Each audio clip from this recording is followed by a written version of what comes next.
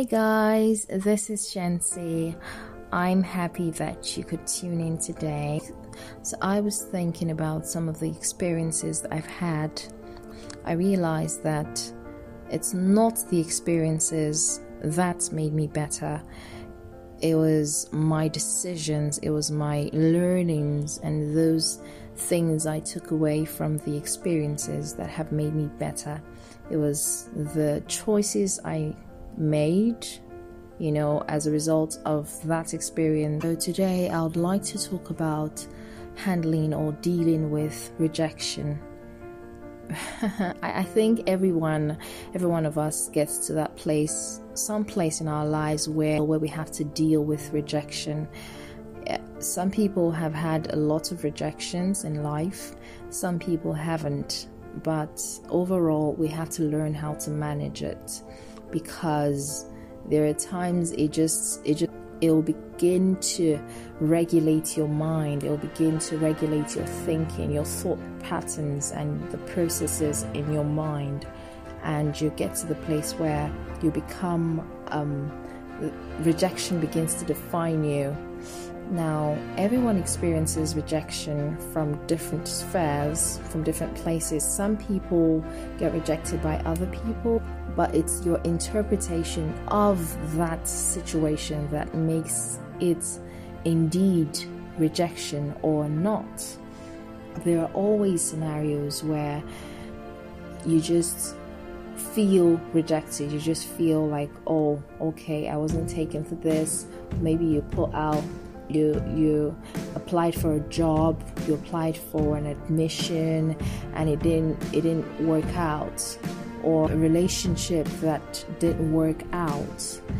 There's a tendency to feel rejected, and sometimes if one is not careful, you begin to read these things as rejection and you begin to label yourself as the rejected one. You just feel like, why is my case different? Why am I the one who has to go through all of this? You have to be able to shake it off and move on. You have to first of all accept your part in it. Okay, maybe I didn't submit my documents in time. Maybe I could have done better in that relationship. You have to take responsibility for your part in it. You have to be able to take responsibility, and sometimes it's not necessarily like you have a part in it, but at the same time you need to quit thinking like the victim. One major thing that I think is you need to not take it personally. Have the situation for what it is. Do not amplify it beyond what it actually is.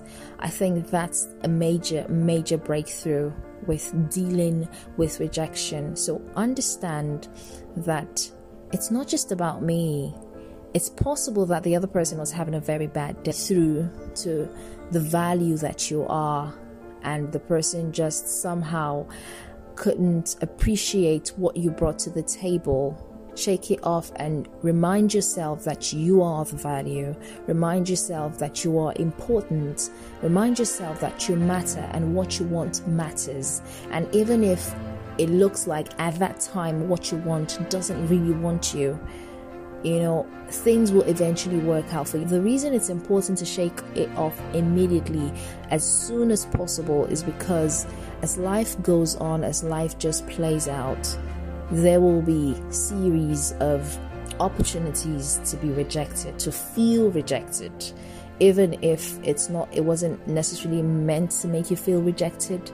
It just naturally happens that there are a lot of opportunities. You finish from one point of rejection, it looks like you're going into another and another, and sometimes they just all come rushing in. To shake off that label of rejection and move into the better, move into the bigger things that God has in store for you, the better. So you need to do it as quickly as possible.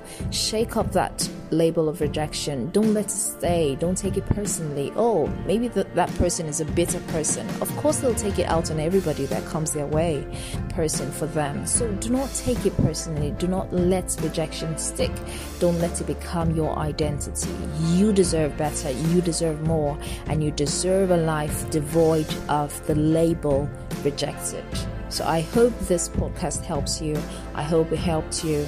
Or think beyond your experiences. Think beyond the failures and the rejection that you think you have had over the years and break out of it. Don't take it personally. Don't let it affect your self-esteem. Lift your head up and move. Thank you for always listening. Thank you for always being my audience. I love you all.